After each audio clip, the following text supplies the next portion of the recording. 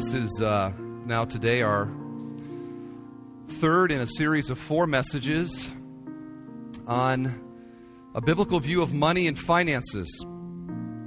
Here's what we've learned so far. We've been challenged not to love it. When it comes to money, don't love it. Be content with what you have. Because God has said, never, never, never will I leave you. So we say with confidence, the Lord is my helper. I will not be afraid. What can man do to me?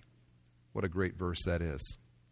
And then we moved on and we realized and learned from Jesus' parable of the money that it's all His. It's all His. My money's not my money. My house isn't my house. My resources aren't my resources. The earth is the Lord's and everything in it. It's all God's. It's all His stuff. And we find out that we're going to give an account to God for how we handled His stuff. That's what it means to be a steward. A steward. So that when it comes to money, we're just the FedEx men. Remember that now? We're just the FedEx men. We're just the middle people. We're just the delivery boys. That's it. Between God and what He wants to do with His stuff. And of course, last week we had a little living parable that we did and handed out money. And again, we'd love to hear your story. Let your story be an encouragement to many other people. Please send that in. As long as these concepts, though, of stewardship are vague, they're not particularly helpful. For example, a preacher came to see a farmer. And he said, the preacher says to the farmer, asked him actually, if you had $200, would you give $100 to the Lord? And the farmer said, I would. The preacher said, if you had 2 cows, would you give one of them to the Lord? And the farmer said, I would. Preacher says, if you had 2 pigs, would you give one of them to the Lord? And the farmer said, now that ain't fair. You know I have 2 pigs.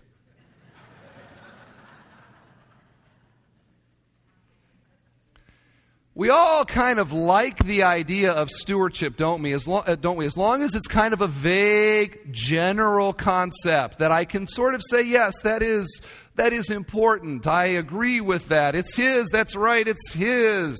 Thank you very much. But when it gets down to the practicality of it actually being lived out in my life, that's where the rub lies. And so this morning, I want us to really get down into the nitty-gritty of what does stewardship look like. We know the general concept. It's His. I'm the FedEx guy. But practically speaking, what does that look like in a life? And what does the Bible have to say about that? And here we are now in Jesus' parable, or not parable, but Jesus' Sermon on the Mount. And we begin in verse 19, where Jesus just very clearly tells us a few things. He says this, do not store up for yourselves treasure on earth, where moth and rust destroy and where thieves break in and steal. But store up for yourselves treasures in heaven, where moth and rust do not destroy and where thieves do not break in and steal. For where your treasure is, there your heart will be also. Now, this is not a hard verse to break down. There's something that Jesus says not to do, and then He says that there is something to do. First of all, the thing that we're not to do is that we are not to store up treasures for ourselves on earth. Apparently, in the first century, there were a lot of people that were somewhat fixated on the gathering and the accumulation of wealth in the first century. Way back when. That's what they did. Why did they want wealth? Well, I'd imagine the same reason that we want wealth today. The power it provides, the security it gives, the sense of self-worth that the rich can oftentimes feel. Now, wealth in the first century, though, was accumulated and was held differently than it is today. In the first century, wealth was predominantly found in precious metals and in precious possessions. You might think of Mary of Bethany, who had the very expensive thing of perfume and came and broke it. And that's one of the ways that they stored wealth. One of the ways that they also stored wealth was in clothing. And this seems a little bit odd to us today, but that's because in today's culture, our fashions change so rapidly that our kids would be horrified if we gave them our clothing. But in the first century, that's what they did. Clothing, fashions didn't change. You just had the thing you wore. It's the same thing Grandma wore and Grandpa wore and Great-Grandma wore and Great-Grandpa wore. And so if you got Great-Grandpa's nice coat and it was in good shape, then that was really something valuable. So they would pass on their wealth through clothing. James rebukes the wealthy for piling up their clothing. They would just buy garments and because that was very valuable in that day. So the biggest danger that you have if your wealth is stored in clothing and in precious metals would be, first of all, a moth that would come and nest in that garment and somehow, whatever moths do, destroy the garment. Its worth would be lost, then the value of it would be lost. That's a big time danger. Or if you have a denarii or a silver coin or something like that, and its value is because of its weight in silver, one of the big time problems is when that would begin to corrode, and the value of that coin would be diminished. So in the first century, the things that they were afraid of were moths that would eat the clothing and rust that would corrode the value of the coins. Which, by the way, is not that much different really from what we deal with today, isn't it? What are we afraid of today? We're afraid of losing value. How? Through depreciation of our assets, whatever they might be, our house or something else, that asset would go down in value. Something would cause it to go down. We get, oh no, it's losing value. Or inflation, where the money that I have is not as valuable as it once was. We have missionaries that we support. They are in countries where inflation is so bad, they literally have to take suitcases of money to go buy groceries. Think of that. Because that piece of paper, it's not worth very much. That's inflation. That's what happens. We're afraid of that. Or, of course, we have fear of the thief.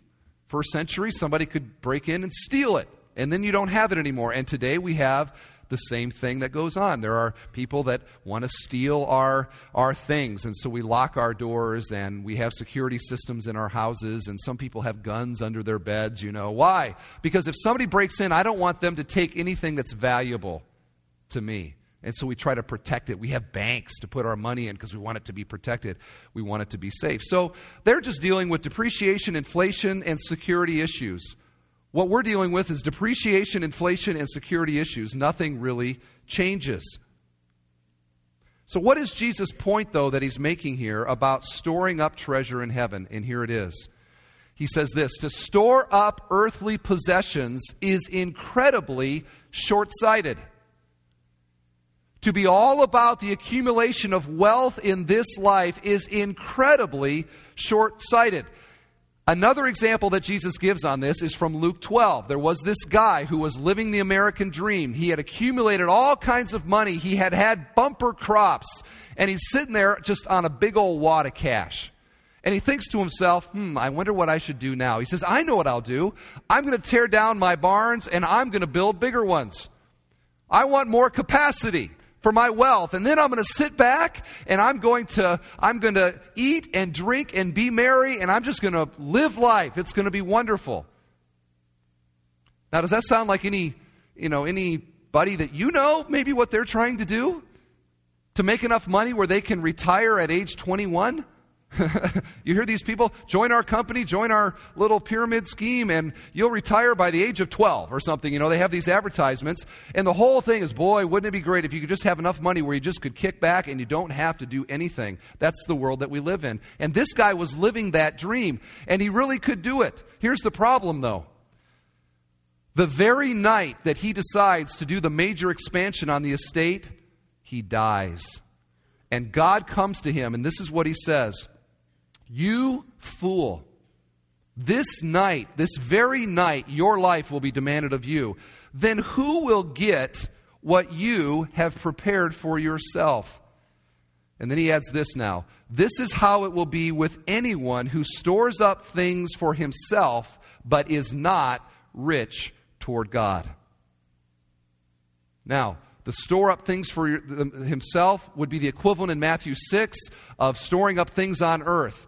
Being rich towards God is the equivalent of storing up treasure in heaven. It's a direct correlation between those two. And the point that Jesus is making is, don't be so short-sighted to only live for this life. Don't just be about the accumulation of stuff here. Because what good are big barns and big retirement IRAs and big whatever it is that you have that is worth something? What good does it do you when you die? And the answer is, it doesn't do any good at all. I said this last week. Have you ever been to the funeral of a rich man? Have you ever been to the funeral of a poor man? Do you notice any similarities of the way they look in the casket? They look exactly the same. There is no difference. When you're dead, you're dead. And it doesn't matter how much money you had, how much you had accumulated, what you had done. Once you're dead, the only thing that lasts or matters is whatever you had stored up afterwards. I'm getting ahead of myself a little bit here, but that's the point that he's making. It is foolish to simply hoard possessions and money in this life. You talk to somebody that is terminally ill, they find out that they're going to die, you've got 3 months to live or you got 4 months to live. You know what? They don't worry about the stock market anymore. They could care less what the stock market is doing. They are not concerned about real estate values in their neighborhood. They could care less. Why? Because when you're dying, or when you know that you're going to die, everything comes into clear focus. Right? Well, guess what? We're all going to die. We are all terminal. There's the good news for you today. Be blessed. Be blessed in that. We are. We are all going to die. We live in this delusion, though, that we're not going to. And so we live for this life. And Jesus is saying, don't be so short-sighted. Just live for what is today. Don't just accumulate things here. Now, with that, I want to make something clear, because oftentimes when we look at maybe one particular passage, we sort of only see that one passage. There are balancing statements in Scripture. Let's make this clear. God is not condemning the having of wealth. He doesn't condemn the rich for being rich. That is not the issue at all that is in view. He is just giving us really good advice for how to be rich in heaven. And he's saying, since this life is so short and heaven is eternal, I'm suggesting that you live to be rich there. Make sure that you're going to be rich once you step into glory. Or as Randy Alcorn said it, he said it this way. He isn't saying renounce your treasure, but simply to relocate it. He's not saying renounce your treasure. He is simply saying relocate it. And that's the second half of this verse. Don't store up things for yourself in this world. The second part is store up treasure, lay up treasure in heaven, where moth and rust do not decay and where thieves cannot break in and steal. It's a whole different paradigm there. No moth, no rust, no thief, no identity theft, no depreciating real estate, no stock market going down, no terrorism fears, no deflation, no inflation, no thief can take anything away. That's what heavenly wealth is like. It is there. It is secure. It is the opposite of what we have in this life, and we get to have it for eternity. Lay up treasure there, is what Christ is saying. And friends, I think that this may be, if there's one thing in this whole series, this might be the most important and the most sort of revolutionary for us here. This is what Christ is saying. And again, I'm quoting Alcorn.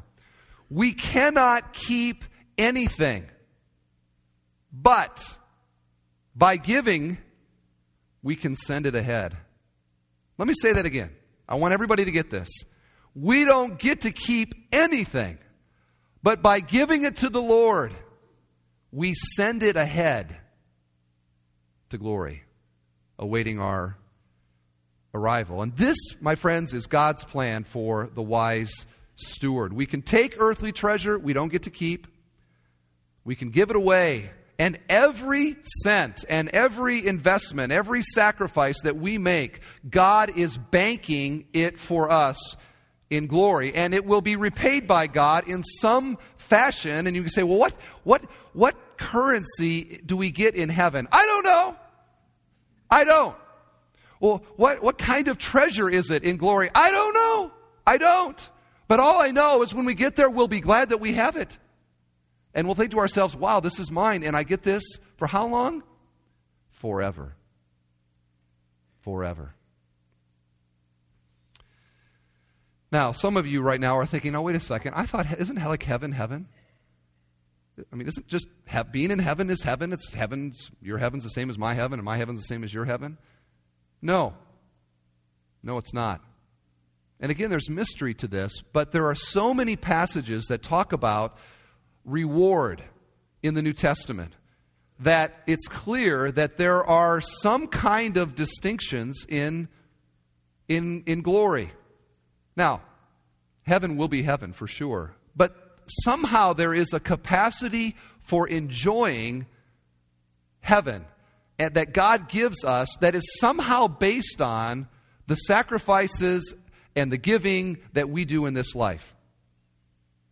The best analogy, and I do not have time to give this, but I'm going to give it anyway. The best analogy that I have come across is where, like here, I got this glass right here. Okay? And let's say I had a bigger glass right here, all right, like a big thing like this. We could say that both glasses are full, aren't they? They are. But the one has more than the other. The one has a greater capacity than the other. And I think that what we're talking about here is that when we get to heaven, we're all going to be filled, for sure.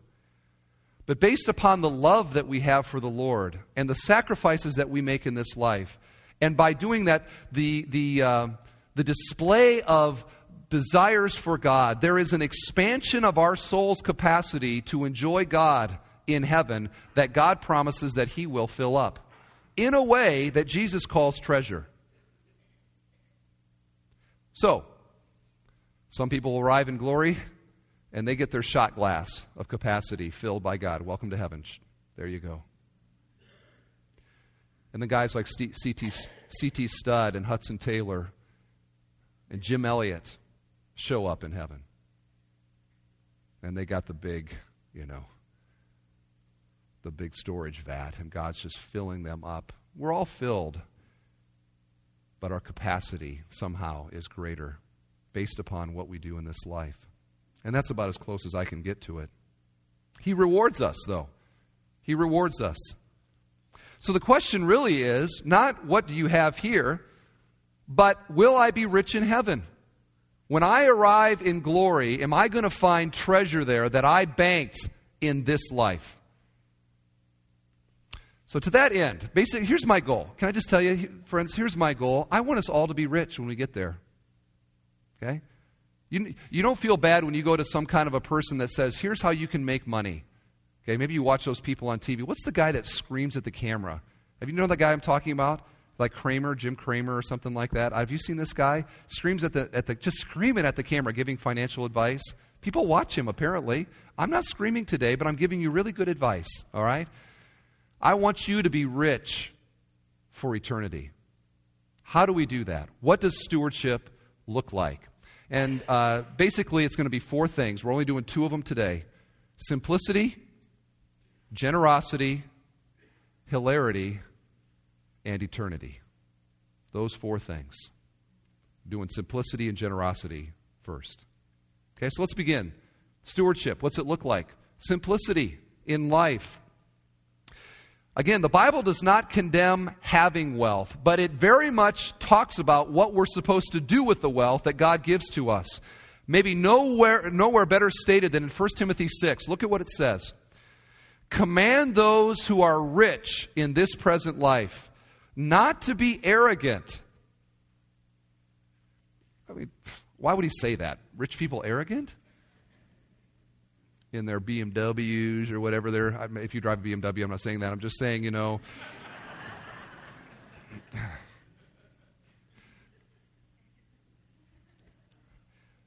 I go to Florida occasionally, and you get down there, and there's just a lot of those kind of things going on, and there is a little bit, the nose is in the air. Okay, the nose is in the air. Rich people struggle, arrogance. Nor to put their hope in wealth. Rich people struggle with that? Yep. Which is so uncertain. Why? It can fly away. But to put their hope in God, who richly provides us with everything for our enjoyment. Command them to do good, to be rich in good deeds, and to be generous, there it is, and willing to share. In this way, rich people lay up treasure for themselves, there it is, how to be rich in heaven, as a firm foundation for the coming age, so that they may take hold of the life that is truly life. Hey, rich people, don't be haughty. Don't get your nose in the air. Don't think that because you're rich, you're better than anybody else. That's what he says. Then an important phrase, a balancing statement in verse 17. God who richly provides us with everything for our enjoyment. Now that might seem to be almost to be a contradiction, but I think this is the balance of it. Simplicity doesn't mean poverty. Okay? To be poor doesn't mean you're more spiritual than to be rich. That's not a measurement that God evaluates us on. We're not talking about a kind of asceticism where, we see who can be the poorest, and then we kind of walk around. Then the poor people have their nose in the air. I'm poorer than you, We're not talking about that. Not at all.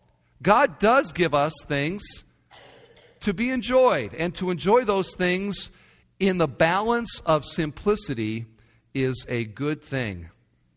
But how are we to enjoy them? That's the issue, and this is where it helps us so much. To do good, to be rich in good deeds, right? To be generous, and to be willing to share. That's how we enjoy the good things that God gives to us. So rich people, let me just say it again. And by the way, who's rich here? We all are. We settled that issue last week, didn't we? The poorest person here is probably in the top maybe 6% in the world. So we are the rich people, all of us. Rich people, you don't get to keep it, but you can send it ahead. You can send it ahead and lay up treasure for yourself. Now, for rich Christians like us here in America, simplicity means this: having an eternal perspective on my lifestyle, which produces a discipline, listen everybody, a discipline to live below my means. Okay? Simplicity for rich people means that I live below my means, so that I have money freed up to give, to be generous.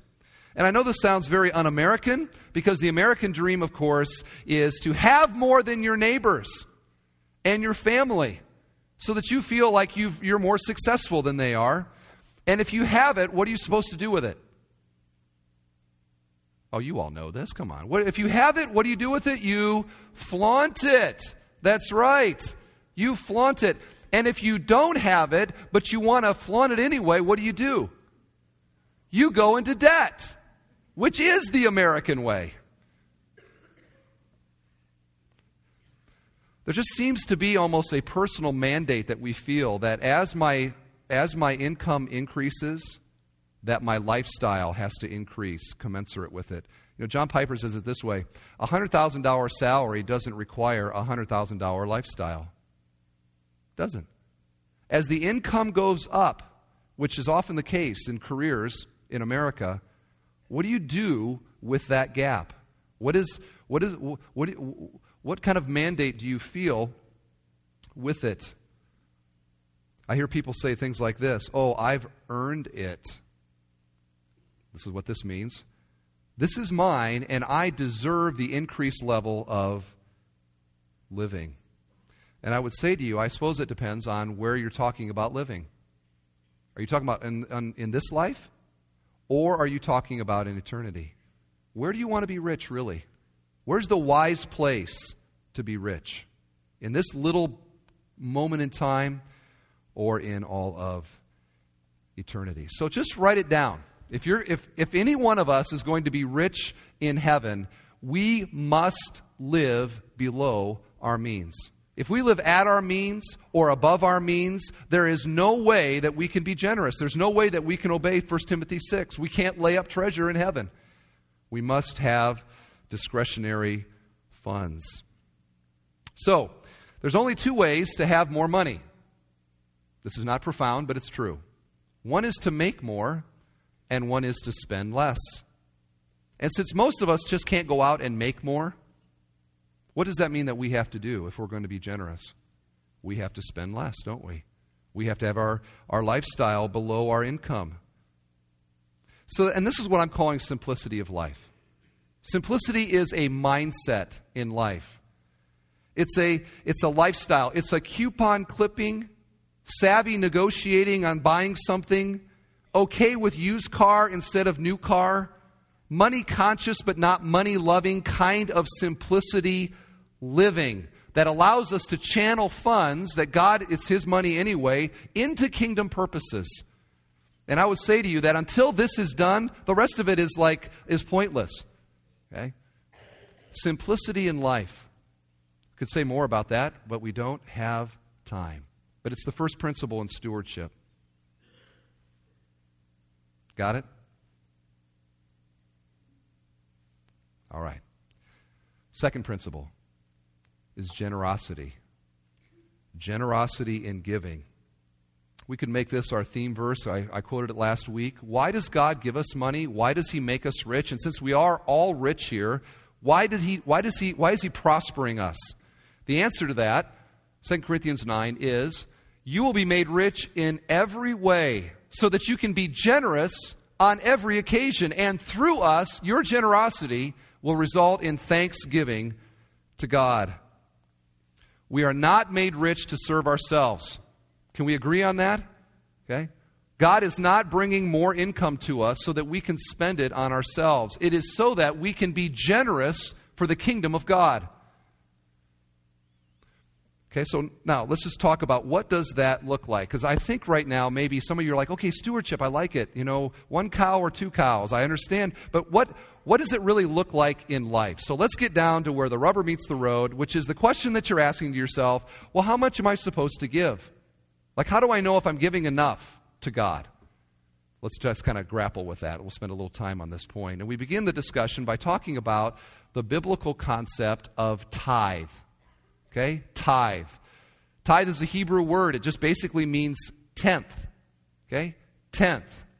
It's first found in Genesis 14. We studied this in Hebrews, where Abraham wins the battle and he comes back from the battle, and Melchizedek, the high priest, greets him there.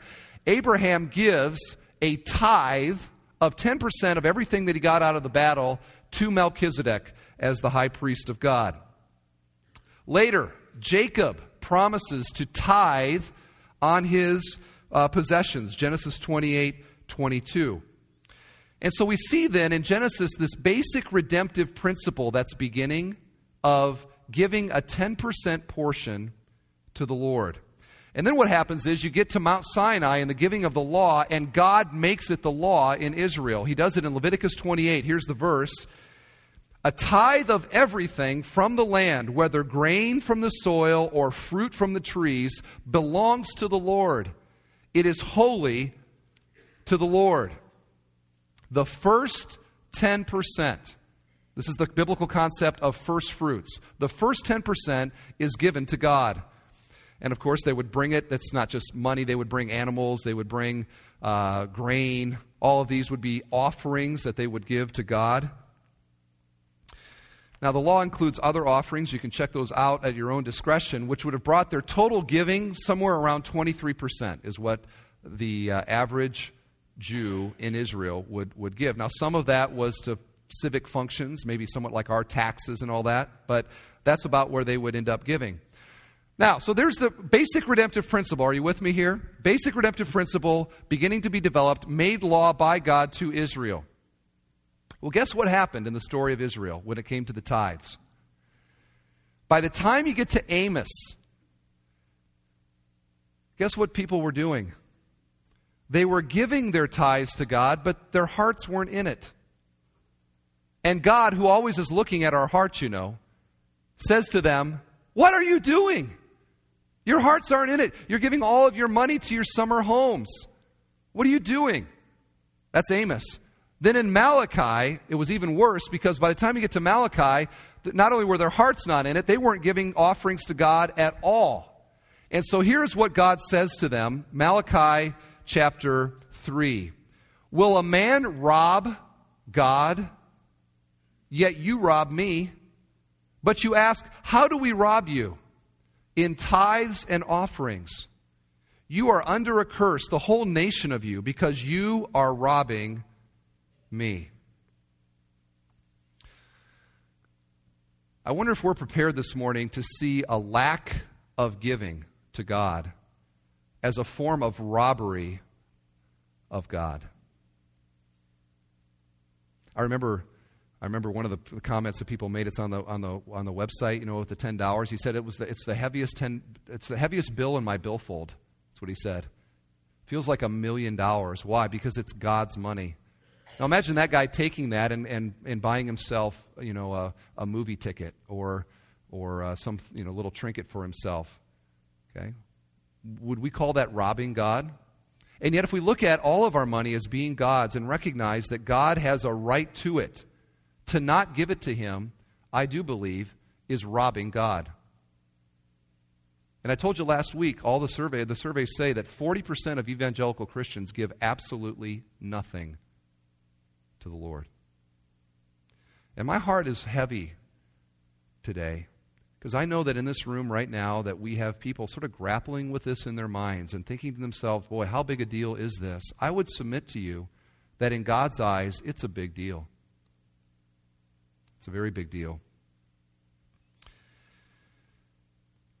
They didn't give to God, and God called it robbery. So we have this redemptive principle developing. It's made law. The people of Israel don't fulfill it ultimately. God is very upset with them. Then we get to the New Testament. And in the New Testament, when it comes to the tithe, it is implicitly condoned by Christ in Matthew 23:23, but there is no explicit description of the tithe anywhere after the Gospels. Acts through Revelation, there is nothing about tithing in any of those books, and yet there are whole chapters on giving that are there. So what this has done is this leads to a debate amongst people as to whether or not tithing is for today. Are Christians today obligated to tithe to God? Well, Jesus affirms it, but the apostles don't mention it. Here is what the apostles do mention, though. It's the whole concept of grace giving. Here's the passages. 2 Corinthians 8 says this, "But just as you excel in everything, see that you also excel in this grace of giving." Grace giving. And an example of grace giving is what the Macedonian church did. And Paul now writes about what they did in 2 Corinthians 8:3. He says this, "For I testify that they gave as much as they were able, and even beyond their ability, entirely on their own." Grace giving. Now, why is it called grace giving? Because as Christians, anything that we do is by God's grace, isn't it? Even the desire to do it in the first place is God's grace to us. Otherwise, we'd be living selfishly like everybody else. But God's grace has been poured out in our heart, and now our desires have changed. And so we are becoming more and more generous. And the result of that is every gift that I give is a grace gift. It is God's grace in me now on display in the gift that I give. The Macedonians did grace giving, and it's described as giving beyond their ability. Now, if you want to argue that the tithe is Old Covenant, and only Old Covenant, as some kind of an excuse to give less than what they did in the Old Testament, the New Testament concept of grace giving means that everybody gives beyond what they're capable of giving. And I wonder, in America, what percentage would that be? And I think therein lies the dilemma when it comes to this whole discussion of tithing. Do I believe that tithing is a rule that God has an effect? I would say to that, yes and no. Tithing as a basic redemptive principle gives us a baseline for beginning our giving to God, but not ending it. I would submit to you that tithing is just a starting point. It's kind of a place to get going on. In our context, in America, do I believe that if you are not giving 10%, that you are robbing God? In the richest country in the world, and the richest Christians that have ever lived, I would say yes. Yes, you are.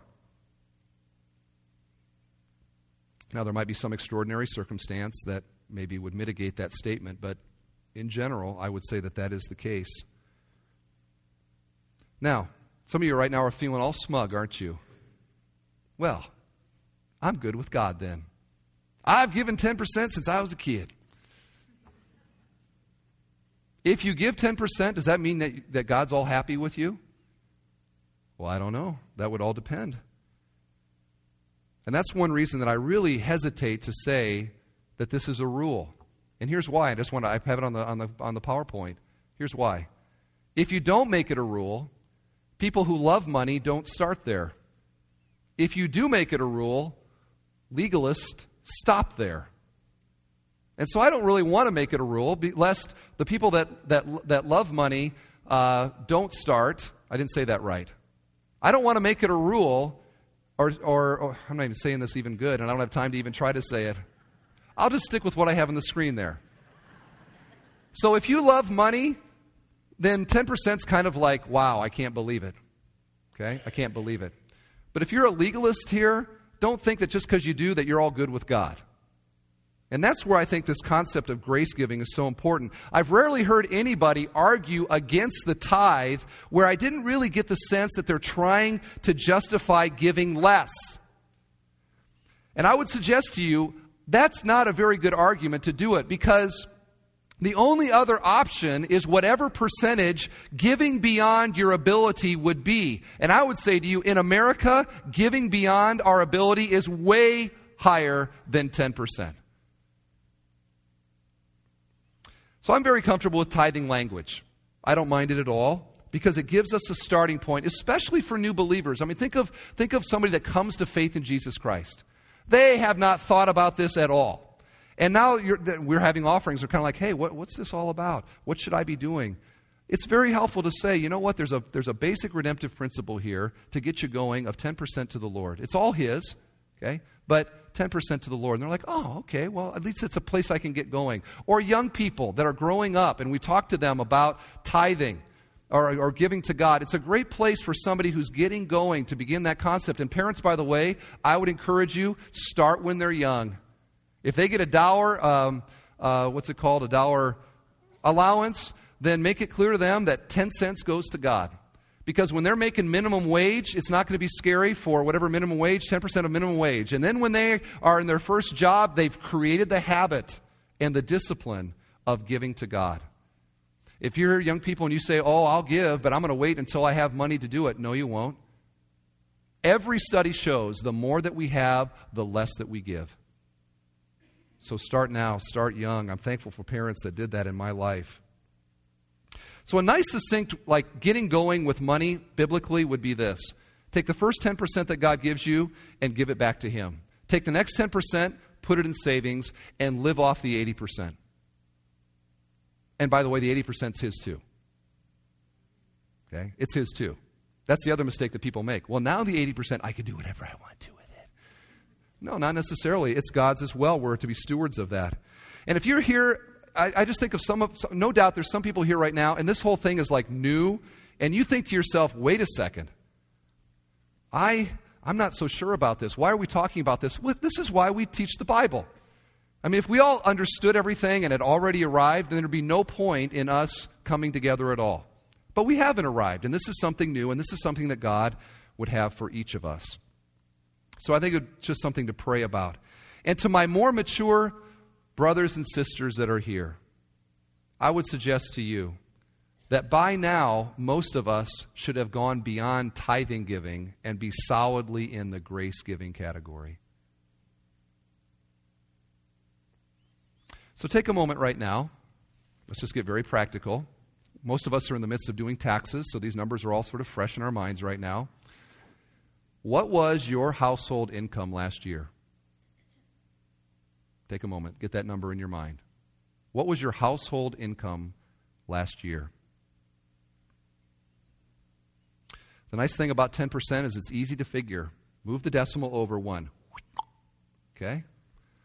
And that represents the starting point. Okay? Now, let me ask you this question. Are you richer in heaven as a result of what you did this last year than you were 1 year ago? How well did you do in banking for eternity?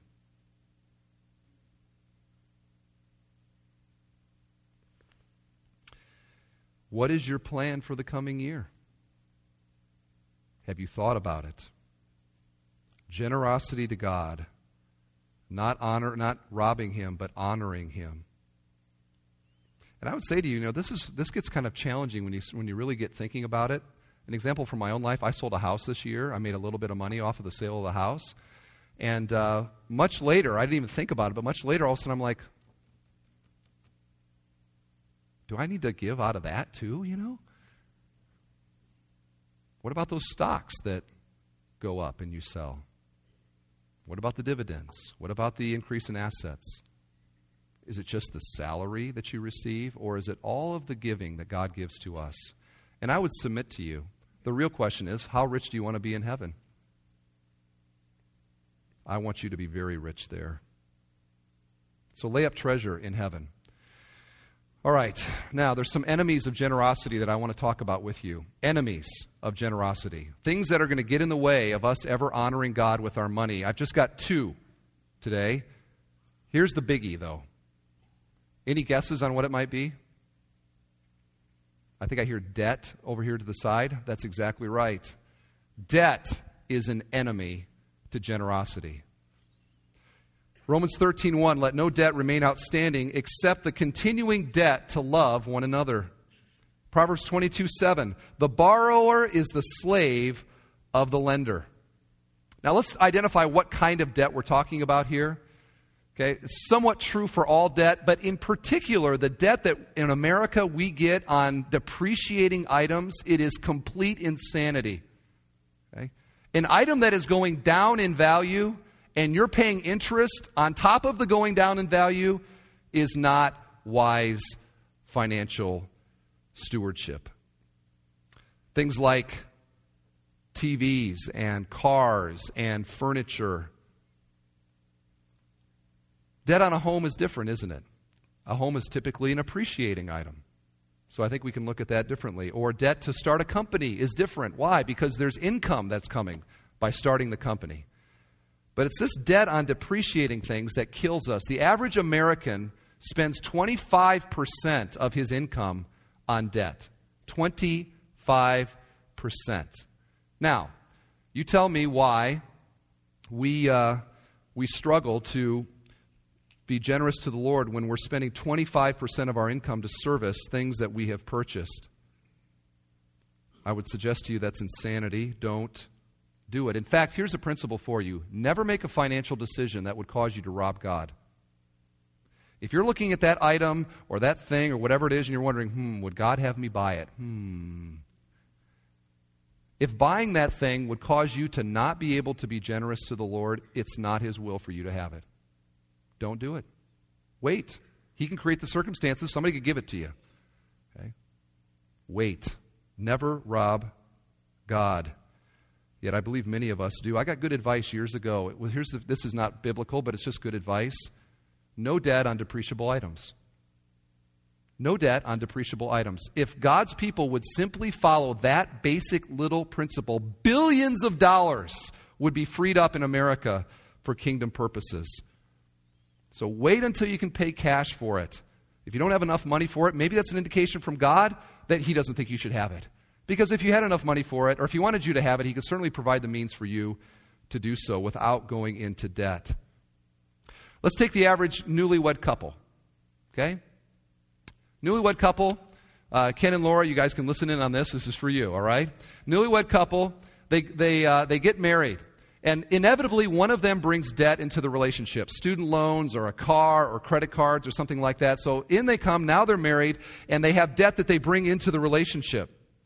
They have a nice wedding and a honeymoon, which these days is oftentimes running like big dollars, like $25,000, I think was the number I heard for like the average wedding. Most of that to the minister's honorarium. But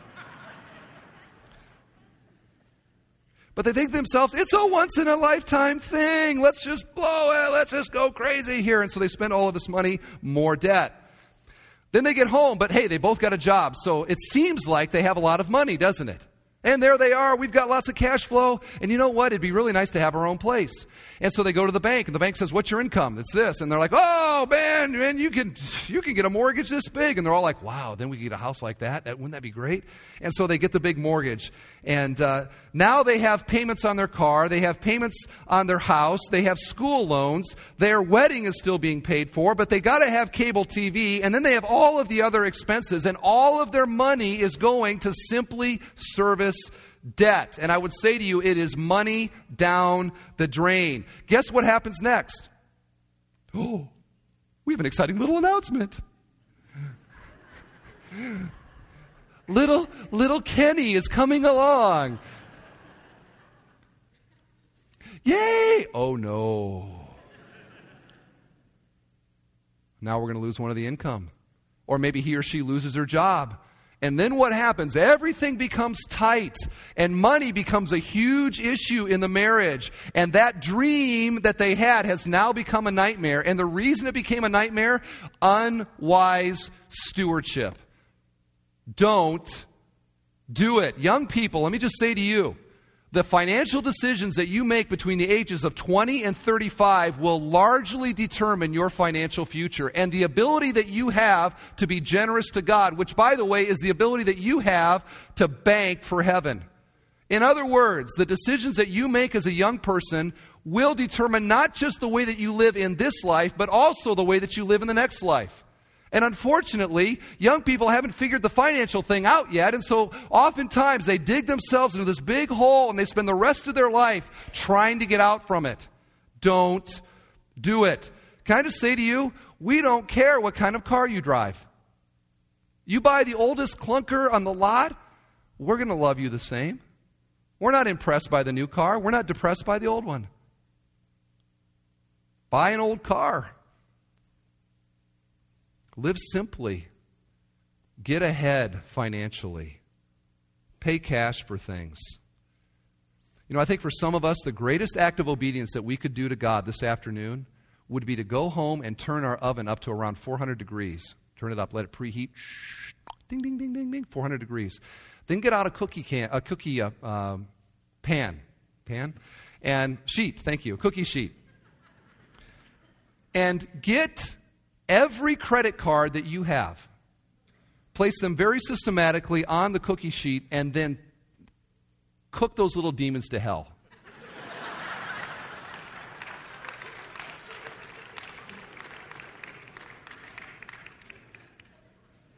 I'm telling you, that would be an act of faith and obedience for many of us.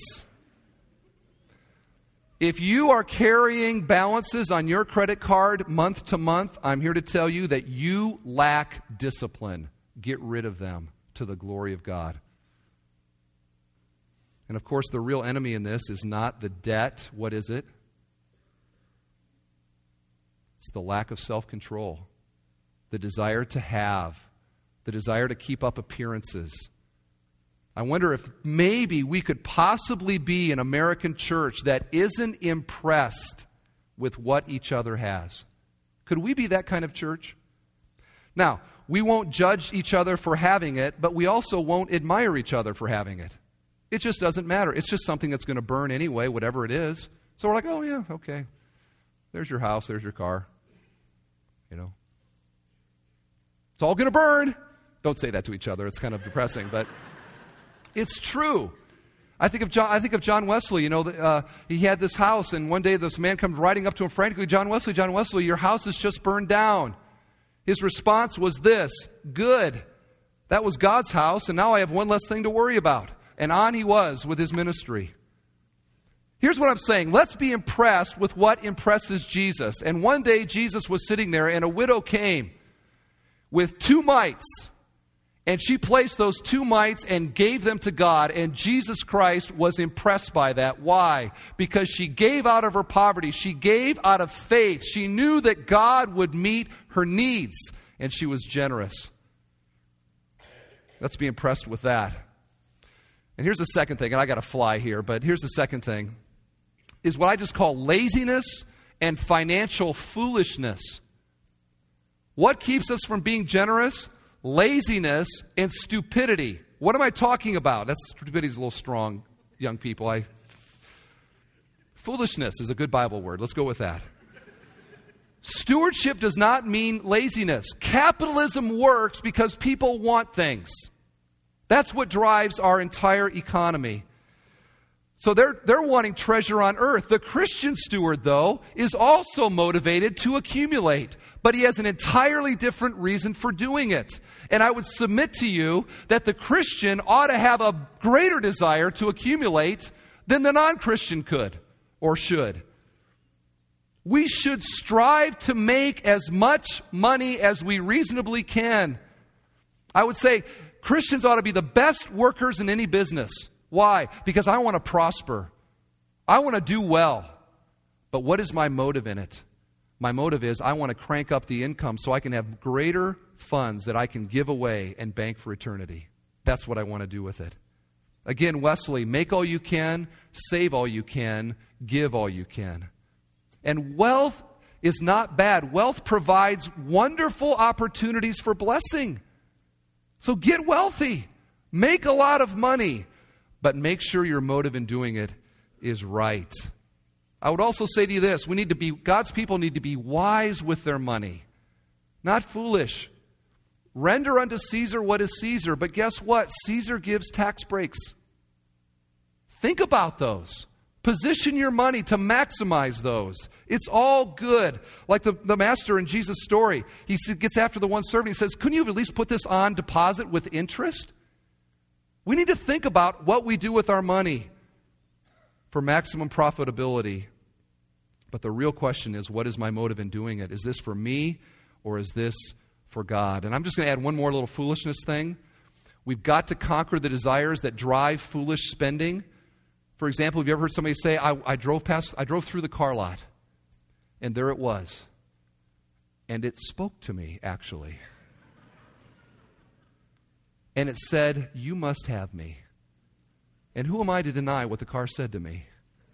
And people buy, they drive through the lot and they just buy a car, Or they're walking through something and they see it and they just buy the thing, Impulsive spending, money just going out the window for basically things that we really don't need.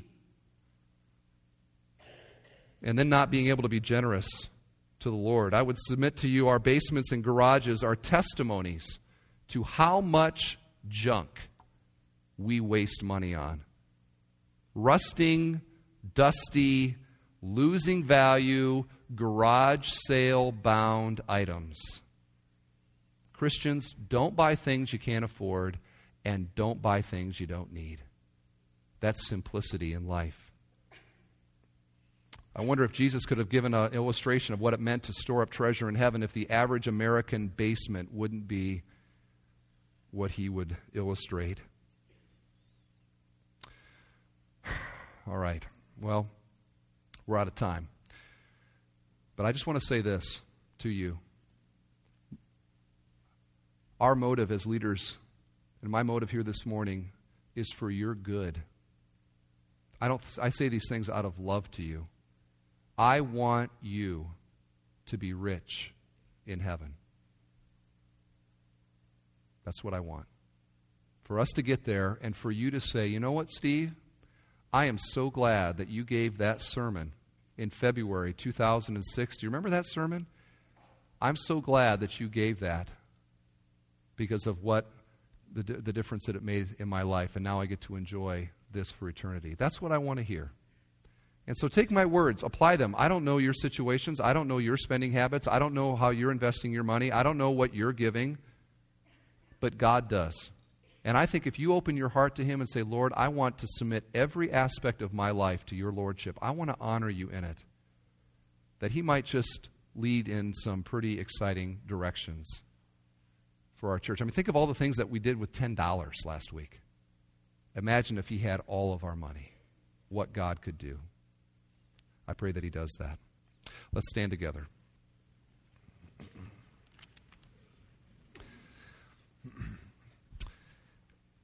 Well, Father, I just want to pray a final prayer of benediction here.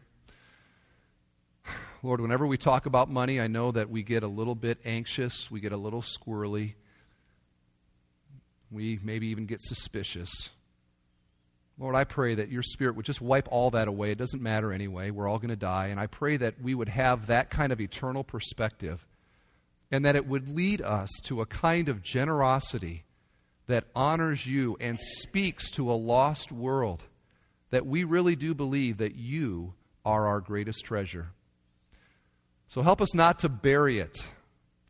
Help us to bank it for eternity. And I pray that in Christ's name. Amen.